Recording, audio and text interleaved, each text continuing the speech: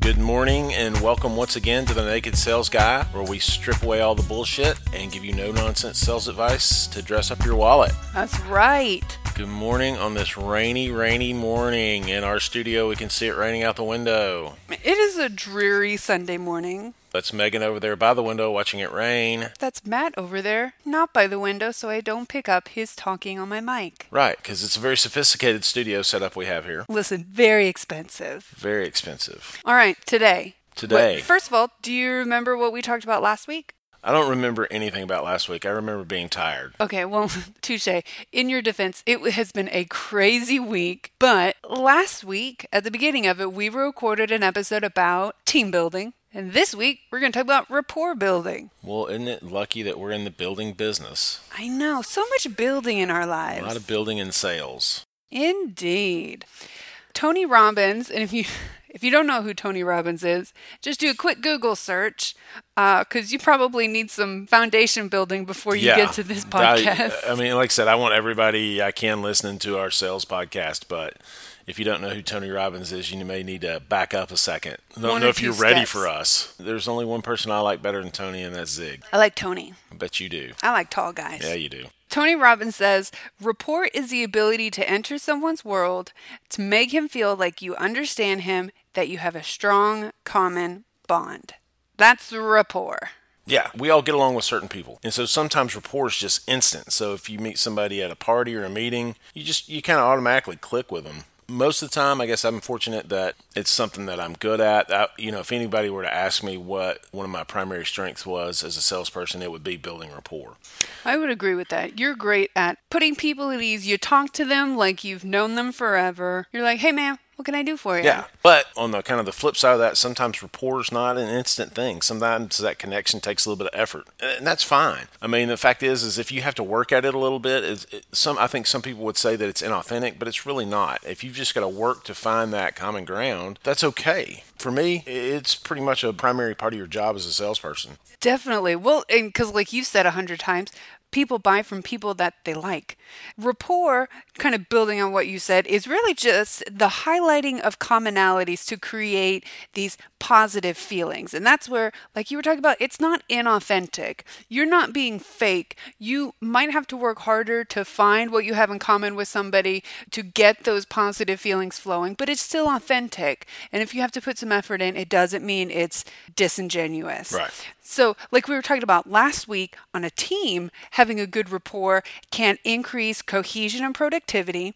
In a sale, like with a prospect, it's actually found to correlate, and I'm quoting here, so take a drink, because one study found that rapport is actually found to correlate significantly to customer satisfaction, loyalty, and word-of-mouth communication. So it's not even just about one time making a sale, but we're talking about good rapport can really increase customer loyalty. And it can really be the difference between having a lifelong client and really just like crossing a name off of a prospect list. Right. Well, and building rapport also can help you in the customer service process. If you've got that kind of rapport, you can be maybe a little bit more blunt. You can be a little bit more casual, if things get a little contentious.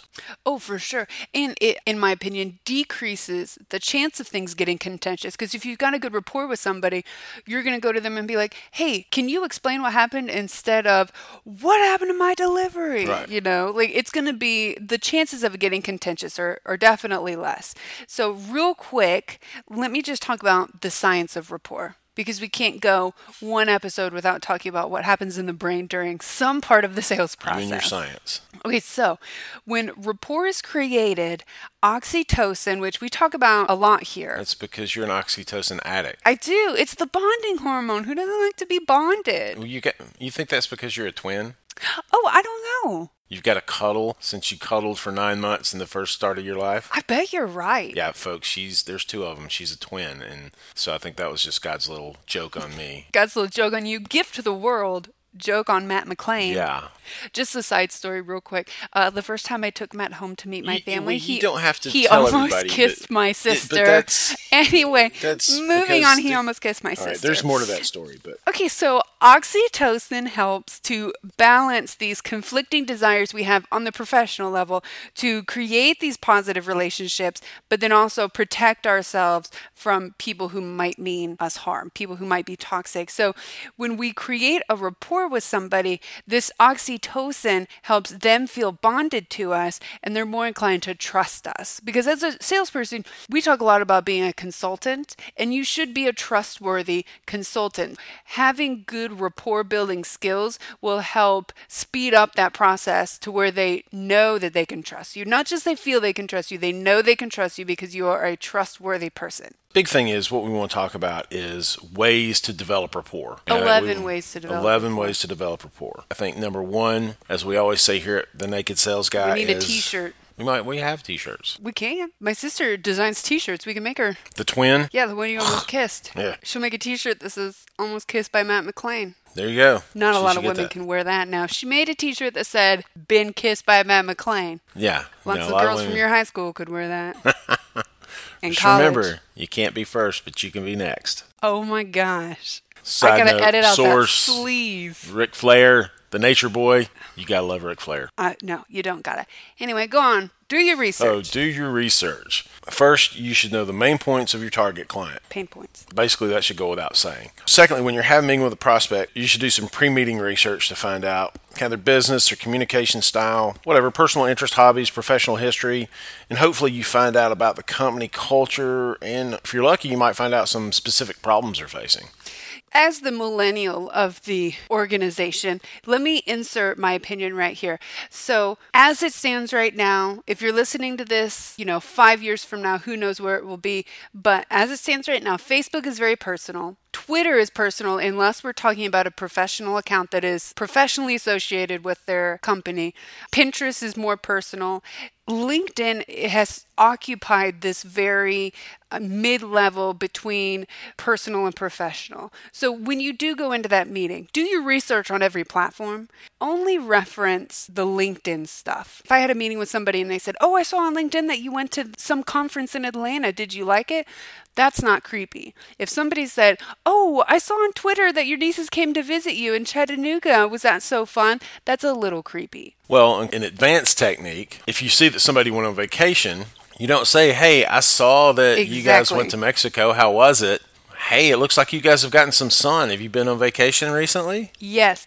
And that's what the research is all about. And that's what, do as much research as you can find on a professional level. See if you can find out what problems they're facing as a company or as an industry. On a personal level, all you're doing is, what you're trying to do is find out who they are personally so that you can pick out those points of commonality and highlight it in the meeting. You don't have to come right out and say, "I saw you like dogs and I also have a dog." You can reference your dog. Yeah. And then if they choose to divulge the information that they also like dogs and they like Labrador retrievers, then you can build on that. But in terms of specifically referencing something, stick with LinkedIn. Right. Don't reference their Facebook. Don't reference their personal Twitter. Use that information to find points of commonality. But when you're referencing something, just stick with LinkedIn. Agreed. That's my millennial advice. Okay. Our second tip, ask questions, and in parentheses, listen to the answer. And so this goes a lot into what you were just talking about, Matt, with doing your research. In the process of doing your pre-meeting research, there's also doing your research in the middle of the meeting, which is asking questions. One thing I wanted to point out, and I've said it a few times on here, but self-disclosure is pleasing to the brain. So ask open-ended questions that foster an actual conversations. And what I mean by this is, don't ask yes or no questions. Did you have a good weekend? Yes. Do you like this weather? No. That doesn't further any kind of conversation. So try to stick with open-ended questions. There should be a transition. In the beginning, ask interesting social bonding questions that are going to hopefully spark this connection that you have with them. Like you were talking about, "Oh, it looks like you got some sun. Did you go on vacation?" Not work-related at all. But then you can transition into business questions like, "Well, how did you end up at this company?" And then you kind of start the professional side of the meeting. But the point of this whole thing is, don't ask yes or no questions, and be sure to ask questions and listen to the answer, because I have two important notes on this thing. Important note number one, like I said, don't just ask, listen. We remember anywhere from 25 to 50% of everything we hear, which means at the least 50% goes unremembered.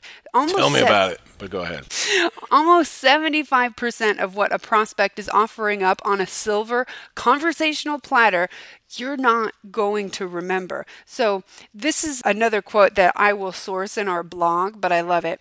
Listening carefully with undivided attention orients our neural circuits for connectivity, putting us on the same wavelength. So you're almost syncing up with the person you're talking to. That maximizes the likelihood that the other essential ingredients for rapport might bloom. Okay, number two, this is so important. Don't interrupt. First of all, it's rude. And second of all, it cancels out any vibe that you're trying to put out that, like customer first, prospect first, whatever, because you can't even hold your mouth shut long enough to let them finish a sentence. It puts the spotlight on you. But the second part is you might not know that you're an interrupter. If you're a bad listener, you probably don't know it because those actions are governed by your automatic system. So if you interrupt, you probably don't even know that you're an interrupter.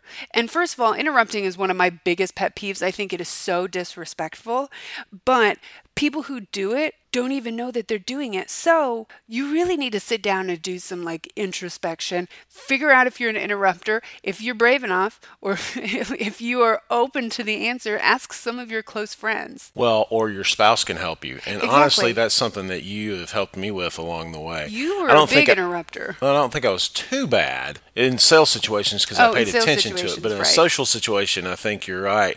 And the fact is, I'm always trying to tweak my style. So I'm always paying attention to those things. And you were very good at pointing some of that out. And I think I've gotten better at it. Yeah. Oh, totally. I think the next thing is find common ground. When you're asking, this is something you're really good at too, not to interrupt. Not to interrupt, but you did.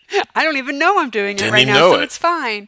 You're really good at finding common ground. You just ask seemingly low-key questions, and you figure out what you have in common. And so you're really good at this. Well, and the thing is it's very calculated. Yes. Don't miss an opportunity to point out the commonality. Sure. I mean, when we meet someone new, our brains are automatically putting that them cat. It's us and them. It's very reflexive. Right. This isn't something that they theorize or something. No, when we meet somebody, they're automatically part of the them category. Right. Basically, what you want to do is get them to realize you're more alike than you are different. And what that's going to do is put you into the us category. And that's when people do business with you. When you are in the us category, you become on the same team. Yeah. Well, later on, reference these points of commonality in future conversations to reinforce your alikeness. Yeah. Or, I'll tell you what, and this is a technique that I use all the time because I always inject a lot of humor into my sales presentations. Mm-hmm. There's one of the things that, if you've ever watched Seinfeld, and you've heard us talk about this before, but if you've ever watched Seinfeld or a good comedian,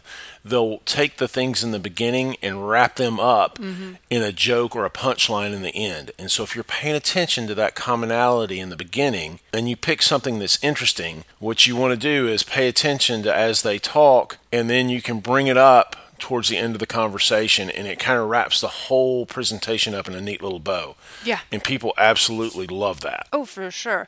Now, I know my first sales job, I failed miserably. One of the reasons was because I was so bad at building rapport, because if I noticed a point of commonality, I wouldn't say anything. I would be like, oh, that's interesting. They like to crochet too. But I wouldn't say anything because in my mind, I was like, I don't want this to be about me. And then you start realizing the importance. And now that I'm in real estate and I'm talking to people, I think I've done a lot. I've grown a lot since my first sales job.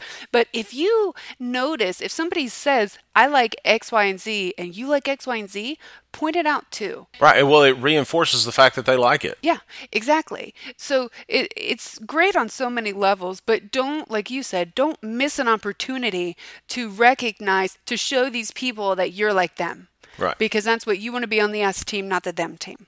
Okay, so Building rapport tip number 4, mirroring. And you've probably heard us talk about this on half of our episodes because it is so important.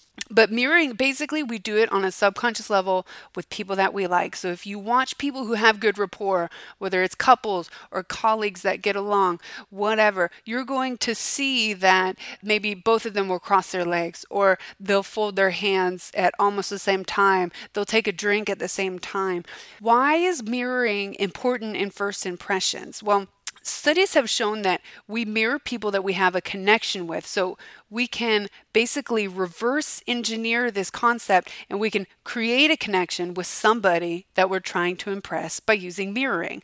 Like we've talked about before, even at the beginning of this episode, we like people who are like us. That is because it's easy for our brain to interpret the actions and intentions, most importantly, the intentions of people that are similar to us. So we like the predictability of being with people who are like ourselves. And so mirroring somebody's behavior cues the other person's brain to pick up on your similarities, so they feel like, oh, okay, so this person is like me. So there are lots of ways that you can mirror. Obviously, body language, like I talked about, drinking at similar times, crossing legs. If they've got their fingers interlaced, then you can take a beat and interlace your fingers. But also, you can mirror their vocal pace. You don't want to talk too fast. Studies have shown that the pace at which we talk is the pace at which we comprehend. So if somebody's talking slower and you just whiz by, they're not going to like that. They're not going to pick up on everything you have to say. So mirror their vocal pace, their vocal tone. If they're very soft-spoken, you don't want to come at them with a shouty, loud voice. You can mirror their vocabulary. You can mirror their facial expressions. And like I said, their body language, and then also their hand gestures. So there are lots of different levels that you can mirror on. And this is just something that it increases the warm feeling subconsciously. They don't consciously say, oh, they took a drink at the same time as me, I like them. But their brain is subconsciously saying, I can trust this person. They are like me. They do the same things that I do. Right. And kind of pro tip is be cool. Oh, yeah. Don't be creepy. Yeah. Don't make this a mime exercise.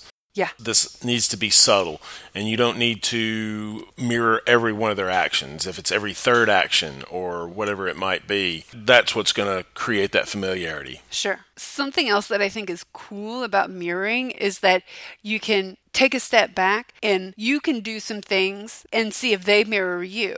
If they're mirroring you, then you're golden. This rapport is created. So you can take a break, flip the script, and see if they start mirroring you. And then you kind of know if your mirroring efforts are working or not. So it doesn't have to be you mirroring them. You can also take a step back and see if they mirror you as well. Agreed. So the next thing that I'll talk about is play to your strengths. Know what kind of situations your past experience is going to create for you. Mm-hmm. And what I mean is, I used to travel for a living.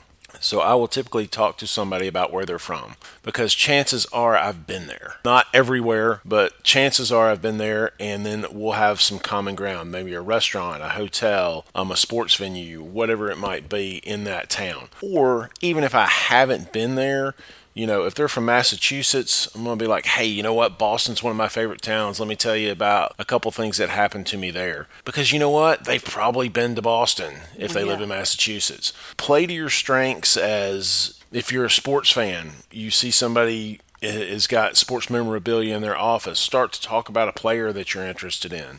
So for ladies, if you are a fashionista and you know all the kind of subtle brands, that not everybody knows, and you see a purse that it's not a Michael Kors, it might be some subtle brand that, still nice, expensive, you can start to talk about those things. Mm-hmm. Point is play to your strengths. Know what your expertise is and use that to your advantage. Sure, I like that. The next tip we're going to talk about is affirmative action.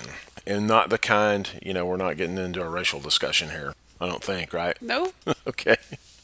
So what you want is your prospect to leave a meeting feeling better than they walked in. Use affirmative verbal cues and body language. Nod your head in agreement when they're talking. Don't just sit there with your arms crossed, kind of closed off from the situation. You want to use language like absolutely. That probably comes out of my mouth 1,000 times a day. It absolutely comes out of your mouth 1,000 times a day. The thing is if you ask yes or no questions, sometimes it's necessary. Make sure it's a yes question. Get them on the yes train. Yes. Frame things positively. Instead of saying, what do you dislike about your current situation? You might say, what would make your current situation better? You want your prospect to associate you with positive feelings. Yes. You can always frame it in a way that is going to get them to say yes or be positive about it. Mm-hmm. So be careful to do that. Okay, next tip. Tip number 7. Use their name. And we've talked about this before, but we probably should have talked about it more. Using their name is so important. Dale Carnegie, which again, if you haven't heard of Dale Carnegie and you're listening to this podcast, we are so flattered. Go Google Dale Carnegie. So Dale Carnegie said that a person's name is the sweetest thing they can hear, and we could not agree more. And the reason is, we just identify so deeply with our name. Hearing somebody else say our name truly reaffirms our identity. You're really good at this, Matt, using names. For me, I struggle with it because sometimes I feel like it's awkward to inject somebody's name into a conversation because it's like they're there. Why am I going to use their name? But it works. It's the easiest thing that you can do to create familiarity because who calls them by their names? Their friends and their family. Right. This happened to me early on, and you've heard us talk about it in earlier podcasts, but I was watching a news interview. This interviewer, anchor person, whoever it was doing the interview, started using the interviewee's name, and it was their first name. And it was their first name in a situation that didn't typically call for that. It was a very professional interview, but she started using their first name. All of a sudden, you could see the tone of the entire conversation change to a much more personal level. The interviewee kind of let the guard down. Let the guard down, and she ended up getting a really good interview out of it, and that was something that just stuck with me. As far as wow, if you apply that to a sales situation, I think you're going to get the same result, and that's why I've done it ever since. Well, think about even at a restaurant. If you're at a restaurant with a friend and you know that you don't know anybody else there, but you hear your name, your attention snaps into that conversation that you heard your name in, knowing that it's not about you, knowing that they're just talking about somebody else with the same name. But that's how focusing hearing our name is. So if your prospect is maybe zoning out or just not there emotionally or mentally present with you, it'll snap them back into focus. Right. And I know you've noticed this, but even if we're at a restaurant, I always ask the waiter or waitress their name. You do. Instead of going, hey, you. I mean, you did it literally, I guess not last night, but the night before. Alex. She was great. Yeah, it's because we called her by her first name. Exactly. So next, we're going to talk about demonstrating empathy. Hopefully, by asking questions, you've demonstrated that you're not here to talk about yourself, but you're there to listen. Yeah. Take it a step further by showing empathy. Express the fact that you understand their pain points, their point of view, how the current situation is affecting their lives. Then what you want to do is show them that you want them to be successful. I mean, basically what you want to do is become their biggest cheerleader. A few weeks ago, we did an episode, 10 Most Common Interview Questions, and one of them is, where do you see yourself in 5 years? And your answer was the absolute best, and it said, where do you see yourself in 5 years? I want to help you get there. Right. That's what you have to do, is you have to show that you are invested in your prospects' success, because you know that their success equals your success. Agreed. So, in my opinion, one way to do this is to respect their preferred method of communication. So there's a theory out there called the process communication model that basically says somebody is more likely to engage with you if it's on their preferred method of communication. So you're talking about, are we talking about conversation versus in-person, email, text message, okay. Something like that. So what you're saying is if they tend to text you, then you need to respond in text. If they give you a phone call, you don't need to send them a text back. Exactly. So because according to the process communication model, you're more likely to get engagement from them if you pay attention to how they prefer to connect with you. So if they text you once, it doesn't mean that they want to be texted every time. But if you have a few touches with them and they tend to send you an email back after they listen to your voicemail, stick with email. Right. You're empathizing with what they would prefer to do, how they prefer to communicate, and you're not forcing your preferred method of communication on them. So basically what you're doing at that point is letting them drive the train from a style perspective. Yeah. I like it. Cool. Okay. Tip number 9, be funny. We've actually covered this a few times. In a cold call tip, one of ours was to use humor. I've done a blog on it at my Impressions Obsession blog, but this can, if you do it correctly, get you so far. So in terms of first impressions, adding humor to your meeting makes you more memorable. And like I said, it ushers you from the them group to the us group. This is because humor operates on an emotional level. We remember things and experiences that strike an emotional chord with us. So humor can really solidify a first impression like not a lot of other things can. It can really solidify this rapport that you're having. When you laugh with someone, you have this common experience with them, even if it's just for the length of the laugh. So it's this shared experience, and it helps the other person see you, like we've talked about, as part of their group. So obviously, it can also enhance your immune system and decrease anxiety. There are so many health benefits of humor. And so these benefits are only temporary, but the endorphin release that happens when somebody laughs, it leaves you wanting more. So they're going to have these positive associations with you, and it's going to be almost this, they want to have those feelings again. So they're going to want to talk to you again. And if they're thinking about coming back in, they're going to associate it with a positive experience as opposed to something they just have to get through. Yep. So one super effective humor strategy that I would suggest for salespeople. So one group of researchers has termed it "I get it" humor. And so this is really great for building bonds within a group, which this is what your goal is, to get into their us group. It draws on information specific to that group, or in this case, like the industry, so that somebody on the outside would have a hard time understanding it. So when I was trying to think of an example, you and I both have a history in food service. So that's the first thing that came to mind. So if somebody says, I don't hire servers whose age is less than my food cost, not everybody knows what that means. Right. But people in the industry know that it means you probably don't have a lot of youngins in there. It's probably people in their mid-20s and above. Right. And that's, oh, I get it. I'm part of your group, so I know what you're saying. That is probably the most effective type of humor in terms of disarming someone. If you have your thumb on the pulse of the industry and you can go in there and crack a few "I get it" jokes, you're going to instantly be part of the us group. In our current situation with new home construction and sales, as far as that, one of the things that we always tend to go to is marital strife. I've always tell people the older the gentlemen get, the further away they get from their clothes in the master bedroom. Yep. Yeah, exactly. And that always cracks everybody up because we're in America and women tend to have more clothes than men. And, the older they get, the guys tend to end up in the guest bedroom closet. Mm-hmm. The hall closet. And even if it's not true, everybody understands the premise and gets a good chuckle out of it, and we move on. Yeah. Okay, speaking of moving on, let's move on to tip number 10, which is be expressive. Be expressive. Be expressive. Talk about being somebody's biggest cheerleader. Yeah, you're going to edit that out. No, I'm not. Please edit that out. No. Okay. We have a cognitive bias. It's what not to do on the humor front. Go ahead. Are you done? I'm done. Talk about interrupting. We're bringing all of these tips to play in this one tip. So we have a cognitive bias. A cognitive bias is just this mental shortcut. When we meet somebody, our brain takes these mental shortcuts into how to categorize them so we know whether they're friend or foe. And so we have this mental shortcut called expressivity halo. Basically, it just says that our brains favor expressive people.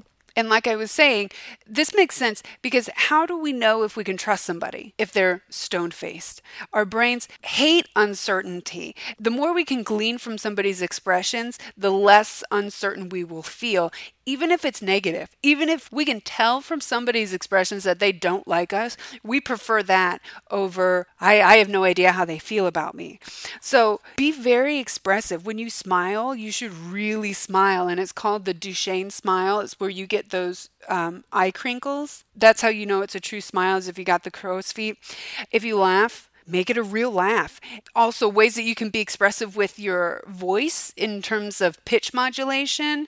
You can go higher and lower and don't just stay at one monotone voice because that's very boring. Well, one of the things that I do on that note is I always feel like I've drawn a line down the center of being professional and being casual. Sure. One of the things that you'll hear me do is if we go into a rapport building part of the conversation, my language gets a little bit more casual. My enunciation tends to relax a little bit. Your accent comes out a little more? Accent might come out just a little bit more. But then if we move into a more professional part where I am demonstrating a feature, or a benefit, Talk about contracts or something? talking about the agreements, I become very much more enunciated and very precise in what I'm doing. So what that does is start to impart expertise Sure. into that part of the conversation. So if you can look at it by, you've drawn a line down the middle, you always want that line in sight. If you need to be on the casual side of it, be on the casual side. If you need to weave over to the professional side, then that's what you need to do. But always keep that line in sight as you move forward. So you want to be expressive, but you don't ever want to stray too far from that line.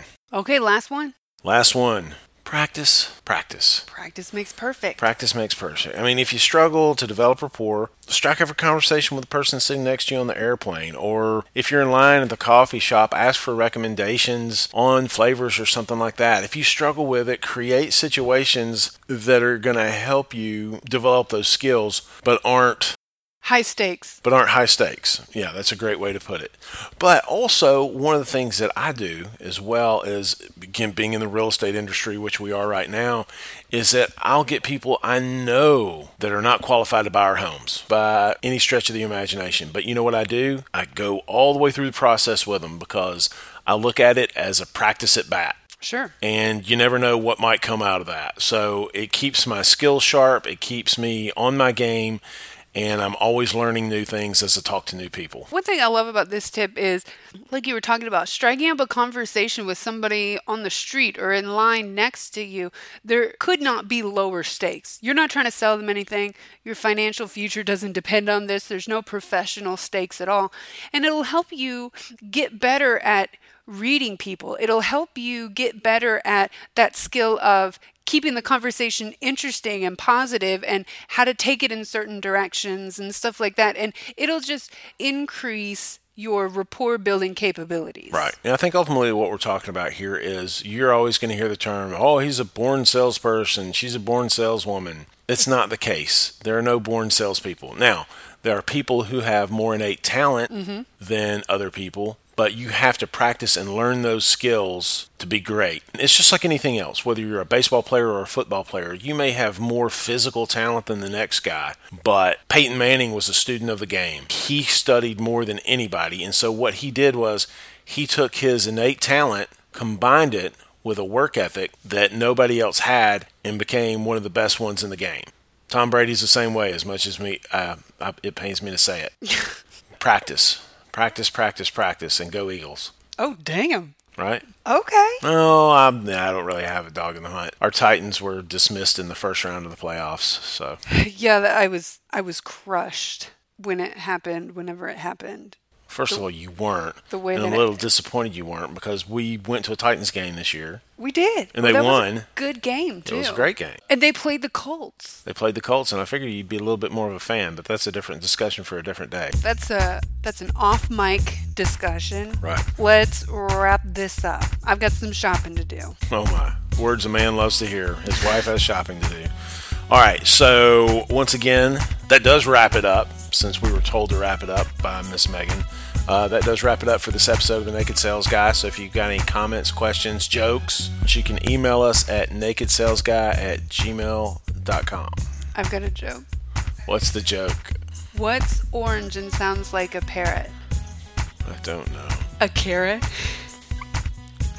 So next episode, it'll be just me, the Naked Sales Guy himself, because Megan will no longer be living here. Oh, we're also on Twitter and Facebook and Pinterest. Check us out. If you're listening to this on iTunes, drop a rating. Don't forget to share. I think this is something that any salesperson, building rapport, any salesperson, it doesn't hurt to have a little bit of a review.